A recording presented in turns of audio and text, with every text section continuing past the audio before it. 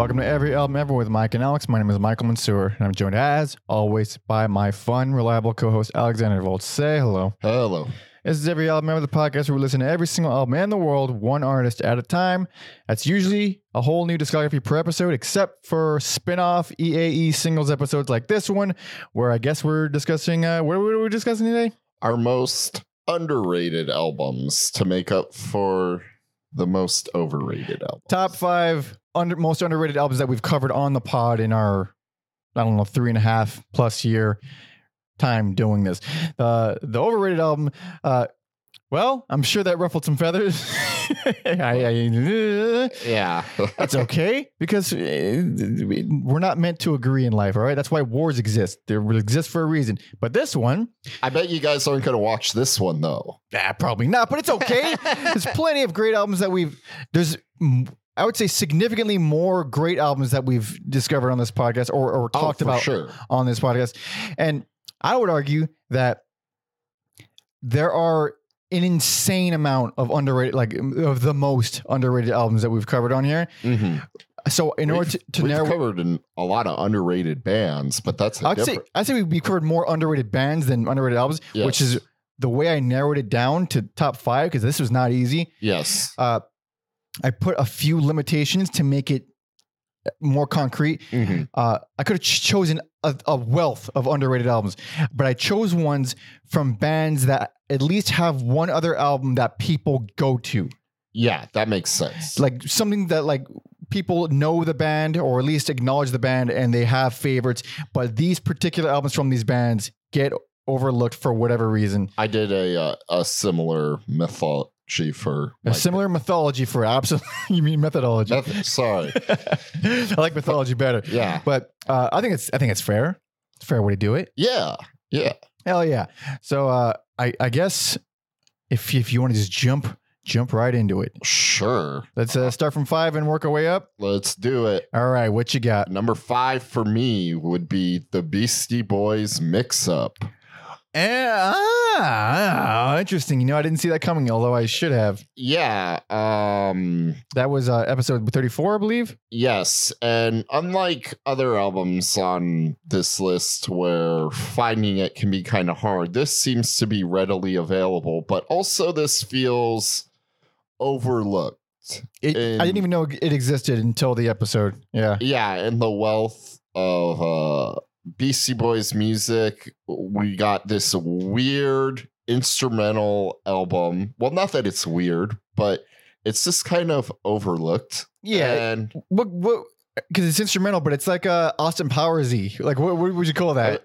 I don't know. It's very funk. There's some dub influences on there. It's easy to listen to. It's light. It's fun. Very light, very funny. I would say it's the perfect background music, but I have heard some criticisms of it because of that. Yeah. I enjoy it, and so did I. Yeah. I just think it's a cool thing for a band that was as popular as the Beasties to be you know what? We're just gonna do an instrumental album. Yeah, we're rappers. We're one of the pioneering rap groups. We're going to go not only instrumental, but they play all the instruments on there. I was going to say they're very talented musicians. Yeah. Cause it's squeaky clean too. Yeah. It's it's completely unexpected. I mean, hence the name, the Mix Up. Yeah. I think if this was maybe in the Ill Communication, Hello Nasty era, people would have been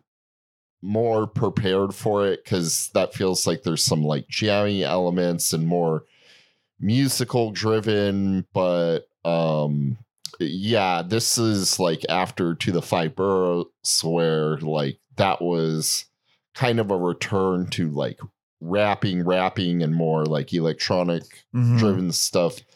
And then, so this is just a curveball, and I don't really feel it gets talked about enough. You think? Yeah. I wonder why that is. Either people absolutely hate it or they don't know it exists.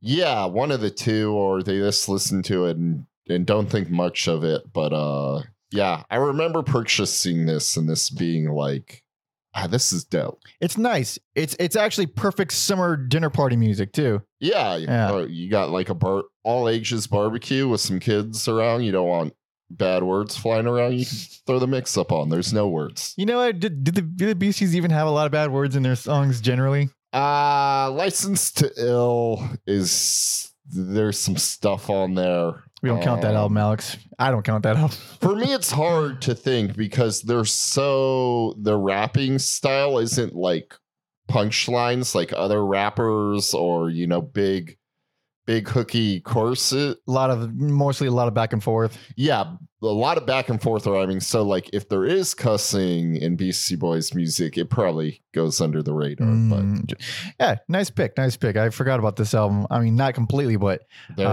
there you go. Yeah. Even to my own co-host. Yeah. It is forgotten about. It is a good interest. I mean, I never forgot that it existed for sure. Yeah. And especially because the Beasties have been coming up a lot lately. I'm literally going to one of their exhibit things tomorrow. Oh, nice.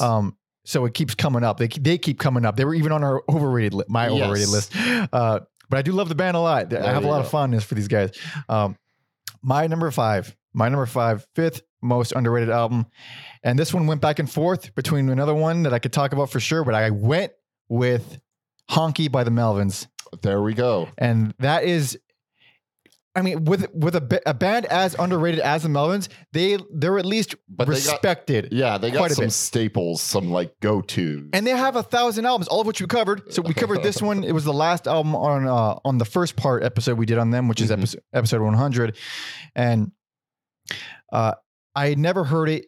It's really hard to find. It's not streaming.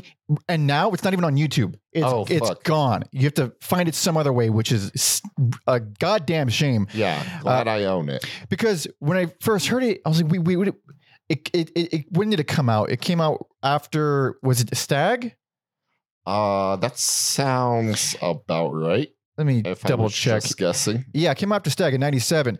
And that was, it's the first album they put out after they were dropped by Atlantic. Yeah. You'd expect there to be some goofiness. I mean, plenty of people like Stag. It was a best by my brother on that episode. It is a cool album, but it is a weird album. I was expecting more of that strange era, that strange Atlantic era of Melvins. And it is, I don't want to say return to form because they never sounded like that before, but it was like, all right, we're going full weird again. We're not fucking around at all. We're going, not that Stag wasn't weird. Stag was weird, but it was abrasive and noisy. It has shit like Lovely Butterflies on there. It has another song in there. I'm forgetting the name of it, but just a full on electronic noise piece. It's like a lot of really crazy shit along with some really pretty shit. There's a lot of pretty shit on there. Was that the one with where they do the song with the girl? Which girl? There's like a singing with there's like female vocals on it. Oh yeah. That's the opener. They almost be slaughtered. Yeah. And it's just delightful. There's some stuff I for sure don't like the noisy electronic thing is like how minus plus plus minus. Yeah. That one's a little hard to sit through. But goddamn, the closer in the Freak-Toast, The Bugs Are Dying. That it is just as good as any of their. Anything that when you imagine the Melvins, hard hitting, complicated, it has like the quintessential Melvin style riff. I can't really explain what it is, but you know the band, you know that kind of. It is that song in a nutshell, but it's just completely swept under the rug. I don't know anybody that really talks about this one. It fucking rules, and I wish it was easier to get a hold of. And then plus the zany shit, like Laughing with Lucifer at Satan's Sideshow, like kooky and hilarious. It's super fun, but. In the song, there's like a bunch of samples of I don't know if it's like their manager calling them saying, hey, dude, you guys are not selling. You're not doing well. Yeah. Atlantic is not happy or whatever. Yeah. It's just funny shit like that. Plus legitimately good. I mean, like Lovely Butterfly is one that kind of stuck around for a few years, but everything else, I don't really hear any of this stuff come up when you talk about Melvins. No, they have a lot of albums that are easy to overlook, especially they're like in the more like modern era. It's so crazy because like I had to check my like Like 2010 is a long time ago. It is now a long time ago, and this is even longer. This is many. It's like 25 years ago. But yeah, in this like arguably like their most popular time, I guess. Yeah, off the heels of Atlantic and all that. Yeah, it gets overlooked. It does. Yeah. So that's why I think y'all, if you're a Melvins fan and you haven't heard it, you must. You must. All right, you know what time it is, you hairy fucks. Manscaped is now selling beard products. That's right. They're once again revolutionizing men's grooming with the brand new Beard Hedger Pro Kit. From beard trim to a fresh shave, the technology behind the Beard Hedger Pro Kit allows you to shape your signature beard look. Now you can finally use Manscaped products to make your drapes match your carpets by going to manscaped.com and using code EAE for 20% off and free shipping. Don't let the bushy, grizzled, bearded man in front of you discourage you. I, in fact, believe it or not, shave quite often. And I do this with Manscaped's Beard Hedger, and I am not going back. It is the most, and I mean this, the most convenient piece of grooming equipment that I own and use. It's got 20 guard lengths with one guard. I mean, it sounds like not that big a deal, but I'm a fucking psychopath.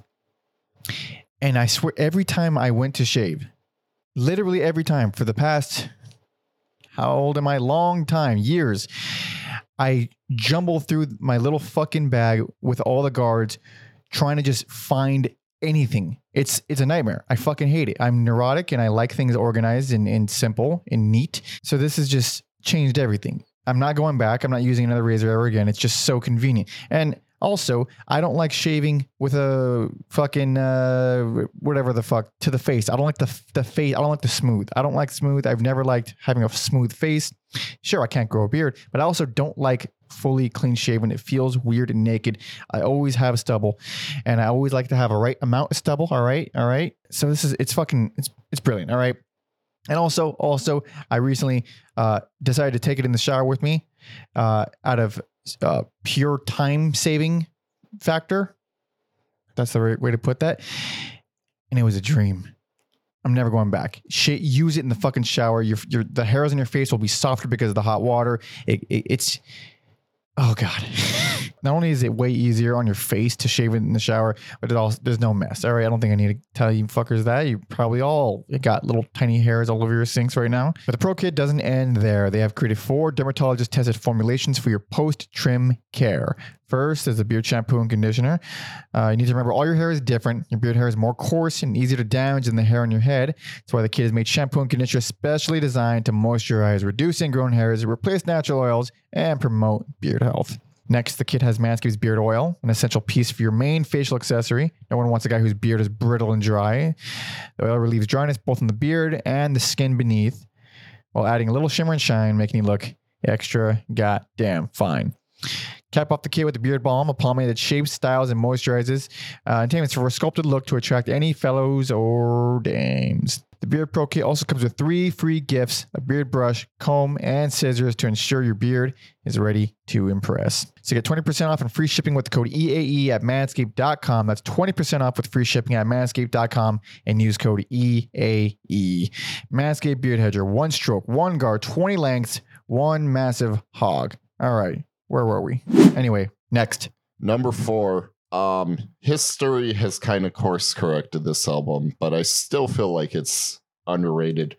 I'm going with Thin Lizzy's Thunder and Lightning. That was episode 50. Yes. Thin Lizzy was almost on my list. It wasn't that album, but it was a Thin Lizzy album for sure. That was their last album. It's their last album. And I think at time of release, the reviews were not kind to it. Mm-hmm. I'm not 100% sure how it sold, but I think history has kind of course corrected this a little bit. But I still think the songwriting on here is awesome. It's heavy, and it's just like, it's so crazy how, like, no offense to the boys are back in town, but that's arguably like their biggest song. Yeah.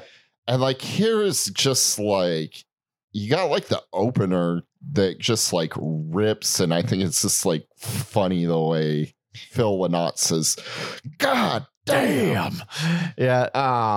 It's fun. The Holy War is like, if you like, gallopy metal songs, like it's just so good. And they were pioneers of a whole gallopy guitar harmony kind of thing anyway. For sure. And then like Cold Sweat is just a fun fucking rockin' song, and it closes with Heart Attack, which is awesome too. Aptly named. And yeah, you got some ballads on side 2, like Someday She's Gonna Hit Back and Baby Please Don't Go. Mm-hmm. And yeah, I just think it's one of their stronger outputs, but maybe because it's towards the end and it wasn't as well received as at time of release, it gets overlooked with your jailbreaks and bad reputations and things like that. Yeah, for sure. Not to mention it came after. If it was following Renegade, which is arguably one of their worst fucking albums. I don't know if which one I gave worst to, I forget, but Renegade was, I think you gave worst to Renegade. Maybe. No, you gave worst to Nightlife, I think. Or was it Fighting? I think it might have been Fighting. I think you gave worst to Fighting. I think I gave worst to Renegade. Yeah. Either way, it's not great. And then Thunder and Lightning is like legitimately good. It's an uninspected album, and especially a long discography and career easily swept under the rug. It's easy to assume that the last album is going to be the worst. Yeah. And especially with big discographies. Also, I think like we're not like in the mid 80s yet, but I feel like the 80s bands were going sleeker, and this is like one of their grittiest outputs. It's gritty, but it is sleek when it comes to the solos. Yeah. I think the solos were shinier than ever on that album. Okay. Pretty shreddy. The title track and Cold Sweat are just fucking good grit and it is heavy shit. I mean, it's their only like we can probably classify as a heavy metal album from the band period. Like even though they always did fuck around with the harmony, Iron Maiden kind of stuff. Yeah, Jailbreak and Bad Reputation gets close, but they always like broke it up with like ballads, or not just like, ballads, but Thin Lizzy ballads, or like a specific thing. They're very unique. They're not like normal. They're much. I like them much better. Yeah, I have a strong. Oh, Romeo. I have such a fondness for this band. I don't love everything they've done, but goddamn, I do think their good shit is amazing. They're one of the most underrated, beloved bands. Underrated, like classic rock bands. I do think they deserve to like be talked about in the same vein as the quote unquote greats, but they seem to get reduced to like that B level classic rock act, and it's because they're Irish and no other reason, as far as I know. My number where's my mouse? Number four. That one was on episode 138, and that's See You on the Other Side by Mercury Rev. Oh shit! That was I believe their best album. It's my favorite album by them. Where is it? And this, so that was a pretty decent sized discography. They have a lot of good albums. Lengthy albums for the most part. They're not too bad, but it's a band that, it's not a band that's going to win everybody over. Mm-hmm. You kind of have to be into that Flaming Lips style of indie or whatever it is. But they have a lot of good albums. A lot of them I think can contend for a best, but a lot of the attention seems to be on Deserter Songs, which is the album that came out after See You on the Other Side. See You on the Other Side, because See You on the Other Side almost broke the band up because of how poorly it was received. And not only is it a great album and what I feel is their best album, it is the album that they put so much effort and heart into, and they were really proud of it and they really liked it, and the world just didn't fucking care. And it's an absolute travesty. It's insane because they have like a lot of great albums. I think you gave best to All Is Dream, and I was a huge fan of Secret Migration. I think that's a great album. Even Strange Attractor I thought was a fucking awesome album. Was it Strange Attractor or Snowflake Midnight? I think it's Snowflake Midnight.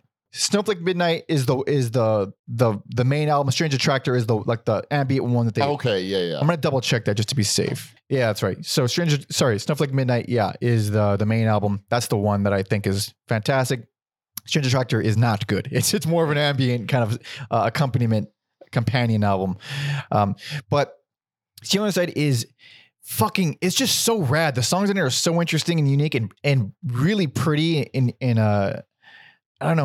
very characteristic of this band kind of ways, which is a convoluted sentence. But they had a certain style that, like in their early days. I think that the album, I'm forgetting my history of this band. Yeah, so this is also the first album where the original singer Dave Baker left.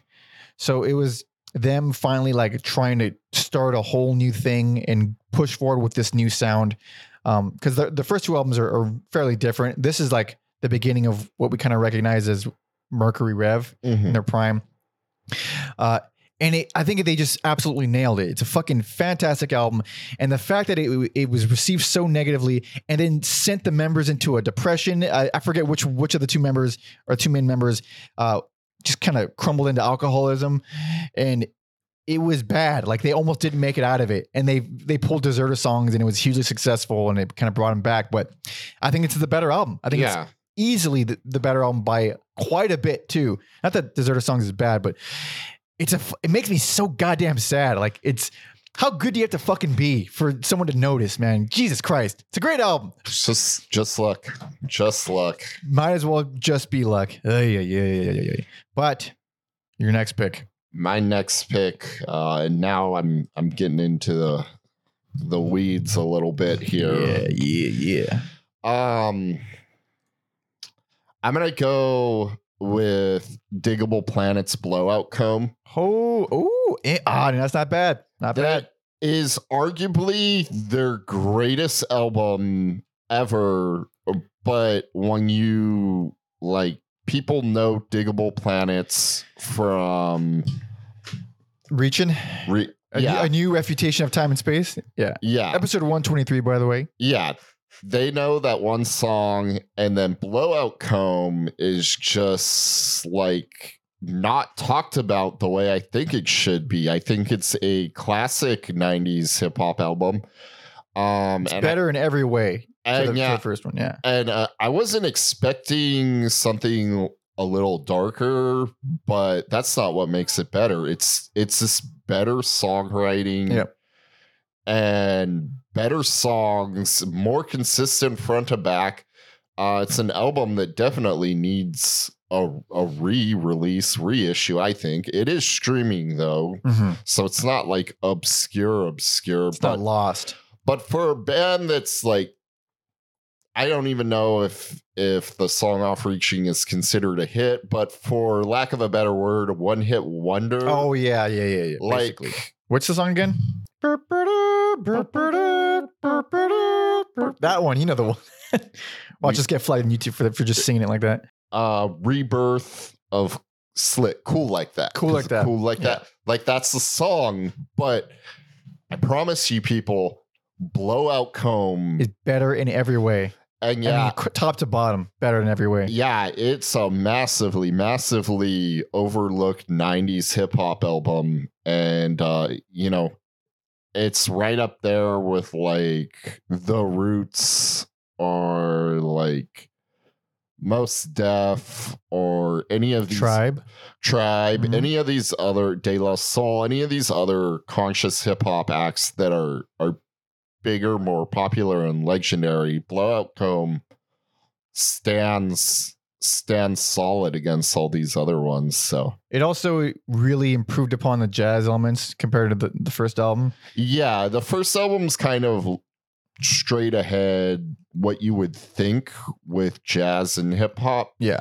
but Blowout Comb is just like doing new things, especially in 94. Like, yeah, it had its own personality, it had its own style. They were distinguishable from the rest with that album, for sure. And for some reason, history and time is this like not kind of this album, but it's amazing. Listen to it. And listen to the episode too while you're at it. Please do. And damn. All right. My number 3, third most underrated album that we've covered.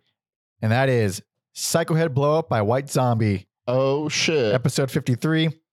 Man, that was so people, everyone knows White Zombie, but very few people have actually, I think, sat down and listened to the early shit. I think more now than like, because they wwere reissued. Finally, than like 20 years ago. This shit was hard to find. Wait, what year did they reissue all the early stuff? Because it was like a big giant box set. I know you bought it.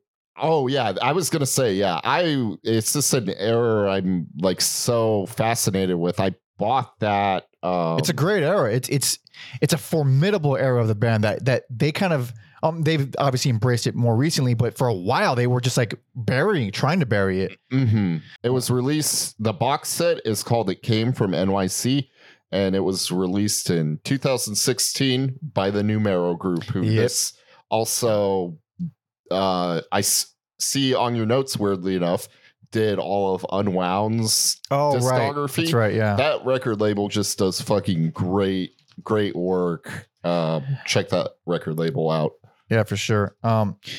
So Psycho Head Blowout is their first, maybe you can call it an album, or it's kind of like it's basically an EP. Yeah. It's like a long EP. It's an EP that they don't put the letters EP out on the end of it. Came out in 1987. And I think it's the best record they ever did. It's not even close to what people recognize as White Zombie. Obviously, they think of... No, this is a different band. Different band completely. Everyone, obviously, you think of Thunder Kiss 65 or More Human Than Human. But this was before Rob Zombie started singing like this. It was way before he started doing that. It was like a good 2 albums maybe before he started singing like that. Yeah. And it's incredible. It holds up with any noise rock album. It's so fucking fascinating. It's put together like a beast. It's raw and gritty as shit. It's not recorded the best because of the era and just the type of band that they were. It's chaotic, and it's I think the most inventive, creative songs they've ever done. And that's including Soul Crusher, which is like the one people go to more because it's like it's a full length. They were still kind of noise rock and weird. I think that one was before all the reissues, was also like slightly easier to get your hands on for some reason. I think so. It was, it was, I don't know. That one didn't, I know you didn't like it. I wasn't too big on it. I think it was fine, but it was just kind of crazy. And, I don't know. It just felt like any other noise rock album, but Psycho Head Blowout was, oh man, I like it almost as much as any other Jesus Lizard type of thing. Sure. And those were like their peers when they started. Yeah, along with like Swans. I mean, New York noise, New York in the rock, 80s. Yeah. Some people call it pig fuck, although it's like a really obscure term. Even fans of what would be considered pig fuck don't even know the term. So it's like, I don't even know where it came from, but Scratch Acid was considered pig fuck. I think this era of White Zombie, early Swans. Look, it's already a form of music that's pretty inaccessible. I don't think it needs the label pig fuck thrown on top of it. Listen, does it not make perfect sense though? I think it does. Yeah. It's a rad fucking album. It pumps me up. It is not clean or it's not even heavy really, because they become extremely heavy and they become White Zombie and people like that. But it's like the album that White Zombie fans wouldn't like, essentially, because it sounds absolutely nothing like them, but it sounds just like all the bands that I fucking love. Yeah. All the, the 80s noise rock stuff or late 80s, early 90s. It's fucking rad. I didn't think I would like it because I'd heard it at least a few times growing up. Because my brother was big into White Zombie, and then we found out that they were a different thing, and then that kind of got, that blew up in our household. But I never really gave it the time of day. And then going back to it as an adult, it fucking rules. It absolutely rules. I think it's better than anything they ever did, including anything Rob Zombie ever did. I think that this one record is just a goddamn diamond amongst all of it. I still like the other stuff, but not nearly as much as this. Man, Mike's passion for that, I'm might listen to it after we're done here. It's so fun. It was still when Rob sang all real siren-y and high. He's more weaselly and less devil man. Yeah. Devil man. Yeah. Wait, he's a different man. He's a different man. And it felt so like, I don't want to say authentic, but even looking at photos from that era, it just seemed way more of what they were. That's the cool thing about the box set too. All the photos? All the photos in the book you get with it. Yeah. Yeah, it was before they started implementing all the spooky stuff and slasher B-movie stuff that obviously Rob is passionate about, and that's what he is, and that's clearly what he wanted the band to be from the get-go. But early on, they didn't have the means for it, didn't have the money for it, or the popularity for it. So they were just this dirty noise rock band, and it fucking ruled. Yeah. It absolutely ruled. God damn.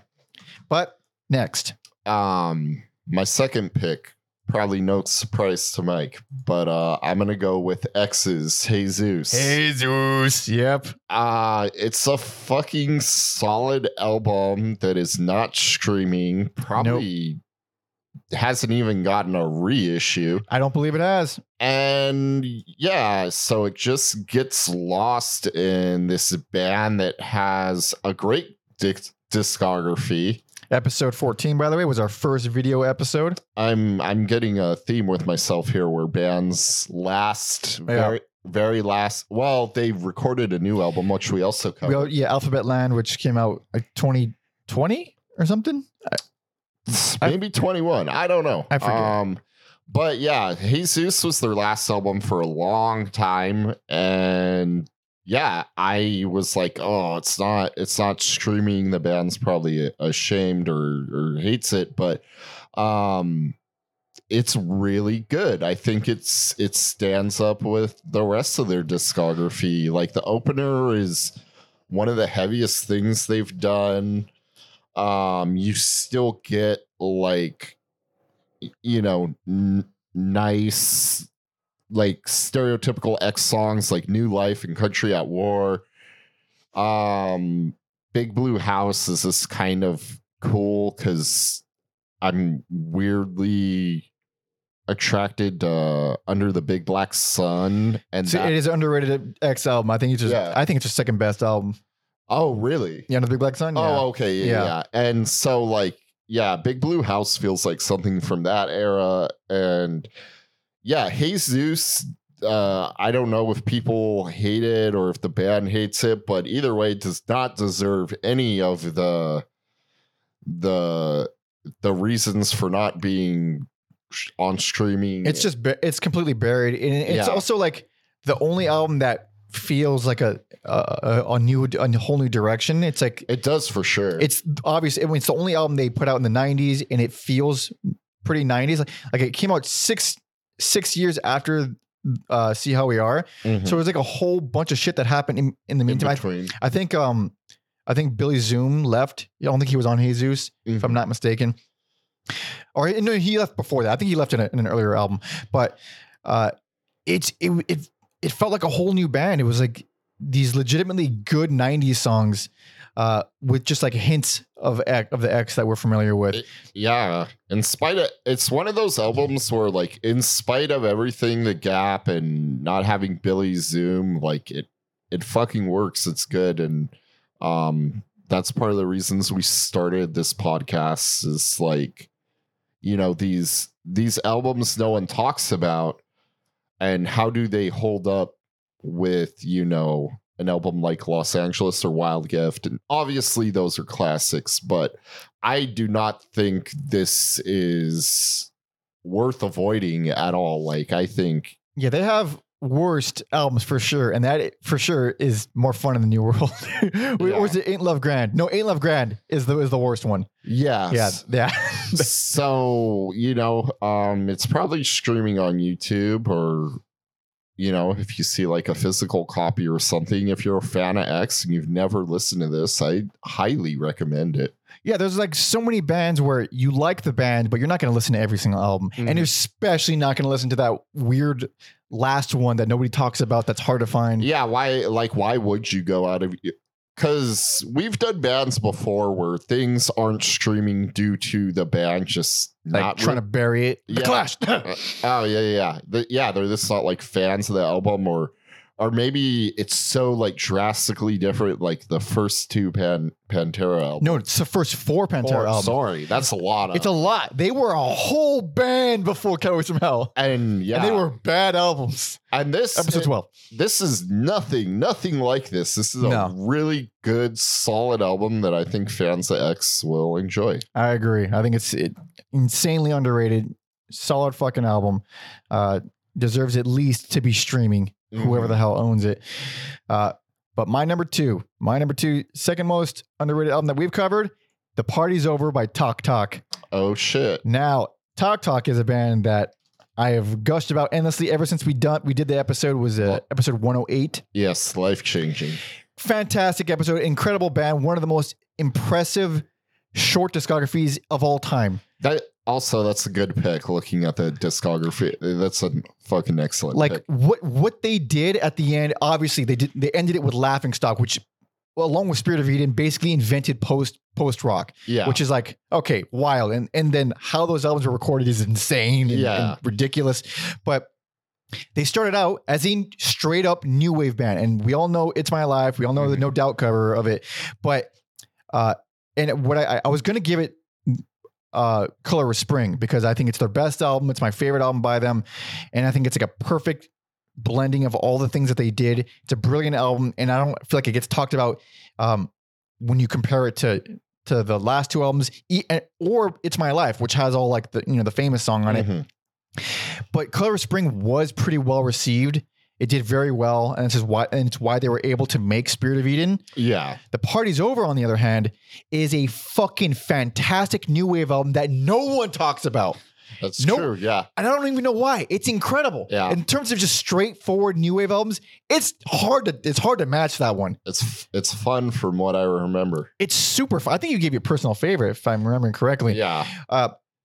Every song rules. It's fun as hell. It's goofy and silly and new wavy and kind of silly and honestly a little stupid, and maybe it hasn't aged that well. But the songs, they were that good songwriters even at the very beginning. Oh, for sure. So like they kept growing and progressing and expanding and eventually inventing a whole new genre. But I think that's why it's so easy to just forget that they were always good. This band was always fucking good. I love it. I haven't heard it in a while. Yeah. But it seems like, I mean, even with the I don't want to, well, yeah, even with the popularity of Laughing Stock and Spirit of Eden, I think people still mostly go to It's My Life. Yeah, I was going to say they have an album with the hit song on it, and then they have two like legendary albums that people want to pick apart and analyze. So yeah, The Party's Over gets Color Spring is also underrated, but it's still an album that people can look to as like, oh, it was still an innovative thing. They still did a whole bunch on that album that they never did before.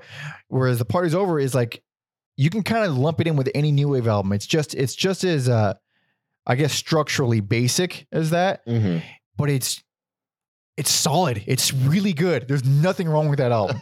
And maybe just another new wave album, but it is fucking awesome. For what it does, it's fucking great. Hell yeah. So check out that episode and this band. I mean, any album. Honestly, It's My Life is their fucking worst album, but it's still not even that bad. But every other album, this band rules. This band fucking rules. All right. Number one, to the shock of absolutely no one, and I do mean no one, is Electric Light Orchestra's Time. Oh my God, of course. Episode 1, before there was any video, of course. It's the first episode we did, and I was so floored by how different this album is. Fucking goddamn ELO. Fucking Time, man. How crazy it is. I love this album so much, and so much so that I went on Friends of the Podcast Unsung. I went on their podcast spread the gospel. To spread the gospel and talk about time. Jesus. And like I even convinced those guys. Also, shout out to those guys. If you like our podcast, you'll like their podcasts. Hell yeah, they cover some great stuff. Cover a lot of things we've covered. They do good work over there. But so yeah, I've talked about this album, pun intended, 3 fucking times now. Man. Mike fucking hates it. I don't hate it as much as some of their other albums, but for sure. Yeah, I'm not just like picking it to like get a rise out of him. I genuinely think it is like fascinating. It's very electronic driven. I don't think it sounds like any other ELO album because you have like the prog era, you have the classic era, you have this boring like blues driven Jeff Lynne's ELO era, and this is just a concept album that like people have recognized, but I still don't think it's like, you know, not talked about the way their other albums are. I'll tell you, I don't think you're deliberately trying to get a rise on me because you know I don't like the album. It is your genuine love of this album that infuriates me so much. I hate seeing you happy, and I hate seeing you happy for an album this bad. No, it's crazy. Like when I did the Unsung podcast, they pointed out how like they want to go as far as to compare this one song specifically to, which is Another Heart Breaks, where that is like an Air song, the band Air. Yeah. That is like an Air song before its Air existed, and then they went so far as to like compare it to like the Walker's brother, the electrician. Oh, that's wild. They were like, obviously the electrician is a crazy thing. Episode 126, by the way, Walker Brothers. But yeah, they're really doing a lot of different stuff, and I think it was misunderstood at the time. Some artists have come out and been like, no, this album does actually rule. But I think, you know, if you went to like a Jeff Lynne concert, I don't think a lot of people there would be stoked if he played stuff off this album. I don't think so. Well, also because there are 1,000 incredible ELO songs that they're there to see.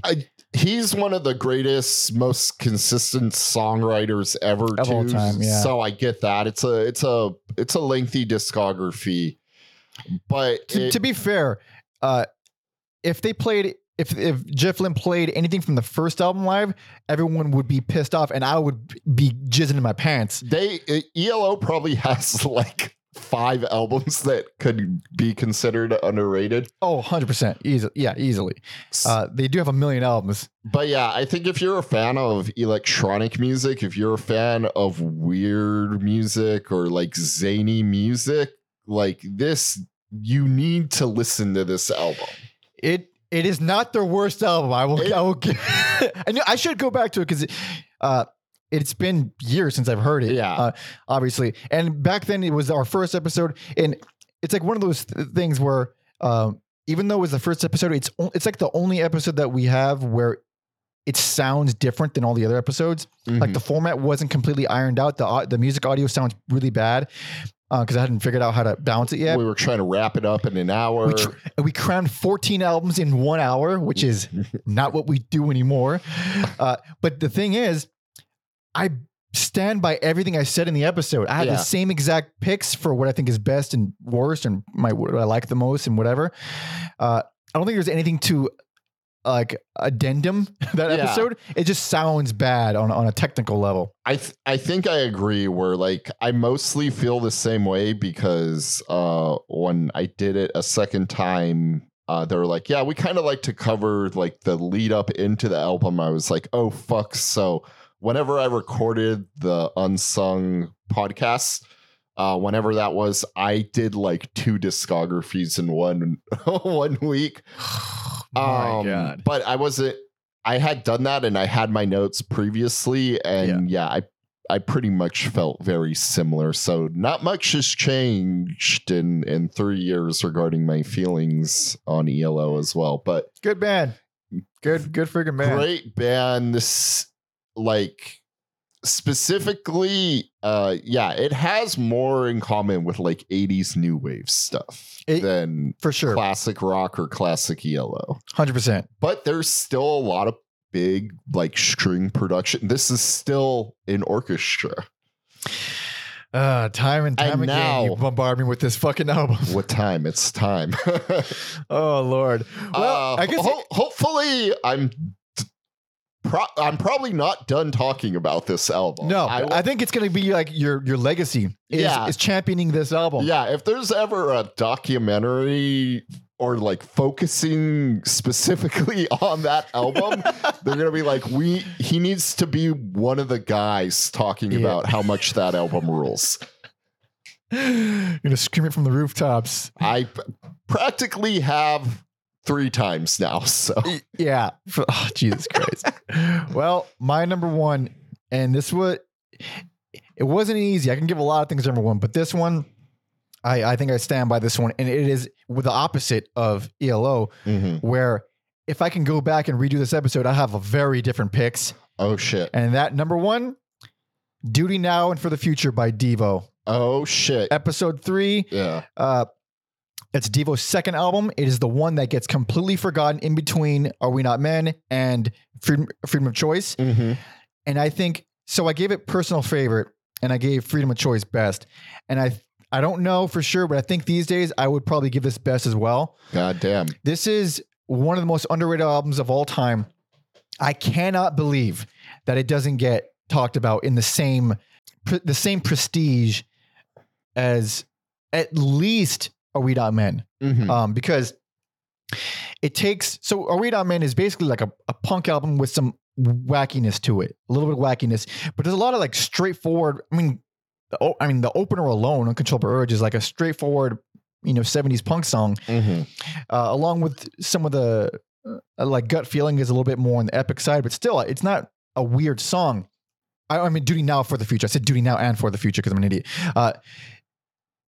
The songs on this album are what I think Devo pitched themselves as. Yeah. Like these strange, robot-inspired, goofy, we're bringing electronic into rock. Freedom of Choice was way more, we're just going to add a bunch of synths and keys, and it's going to be very dancey.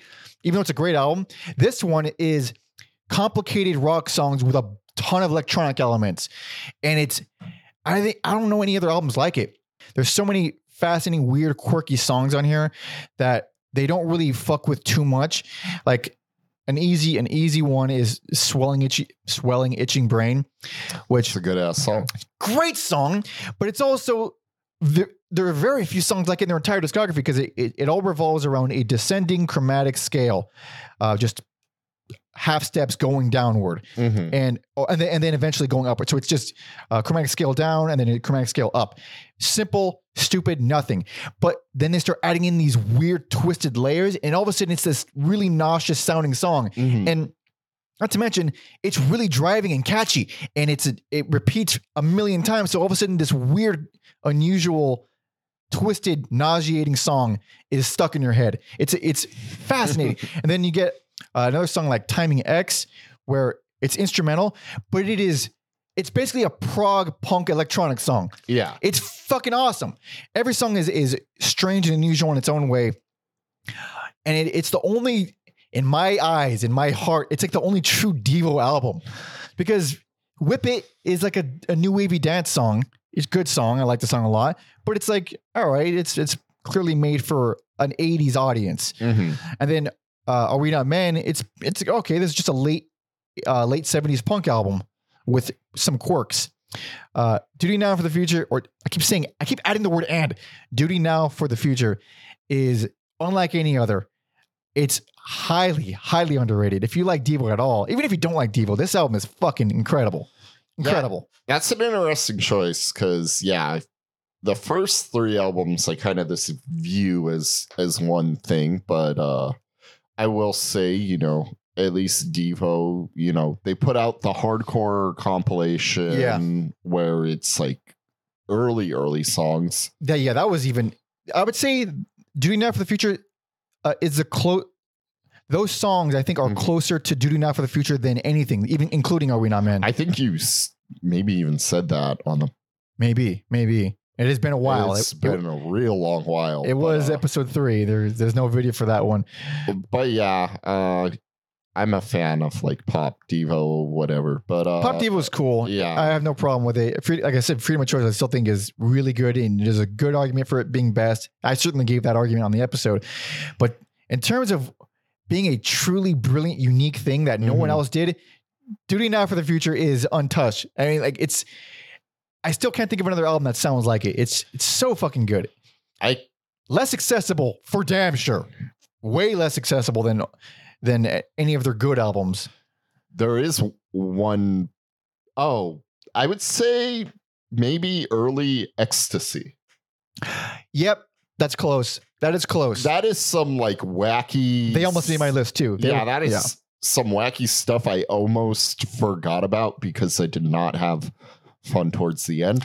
It was a long discography, but I do remember it fondly, and they were real close to making the list. Yeah. Their early stuff is very good, close to Devo, but not exactly. Yeah, it's close. Their early stuff felt more on the post-punk side. Yeah, they're doing weird electronic stuff with punk stuff. They are, but something about this era of Devo that was unlike anyone else. Because they were like really trying to be something different. They taped a fucking Big Muff to their guitar kind of shit, and they wore the outfits and they danced like idiots, and then the hats, of course. Performed on treadmills, yeah. Performed on treadmills. Fun fucking band. Real rough end of. I mean, from the 5th album onward, it's pretty bad. It's like, yeah, they have 2 albums that I'm like, I get why those aren't streaming. Both of those are truly horrific, and it's not even their only horrific albums. They have some unbelievably abysmal albums. I think some of Devo's albums are up there with the worst albums we've ever covered, for sure. That is that's a bold statement. You tell me Shout isn't up there with one of the worst albums we've ever covered? It might be, but it's been so long, I can't say with confidence. Even, I forget which member, they were like, I don't like talking about this era of the band. It's too dark. It's too upsetting. Because I think that's when they fell in love with some synthesizer and they stopped writing together. Yeah. Feels the organic component of the band goes away. 100%. But I still think it's one of the most underrated albums of all time, and the most underrated that we've covered.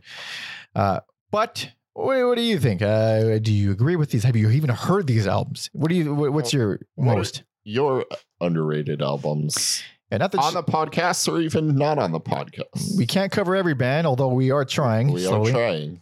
Hence the name. Hence the name. But leave your picks for all that and all that. And yeah, I guess let's wrap it up. That was a nice, fun little dip down memory lane. Yes, sir. So thanks so much for watching and listening and hanging out. And like the video if you like it. Subscribe if you want to hang out longer. Talk some shit in the comments. Yeah, of course, leave your picks for most underrated albums of all time and all the bands that you like and whatever. You can find me on all social media at Panda Monkey, and you can find Alex on Instagram at Every Album Alex. Yeah. Don't forget to follow our history guy Tom Osmond at Tom Osmond Sounds, where he usually digs up a bunch of dirt for us on our bigger episodes. I mean, I guess that's man. Yeah, that's nice, clean episode. Did we do a closing track for our overrated albums? I don't remember. I don't think we did. Why would we? Why would we? And for this one, there's too many to pick from. We're just gonna sign off. We'll be back next week with a full ass discography, and that'll be enough. Yes. So until then, thank you so much for listening and watching. See ya later.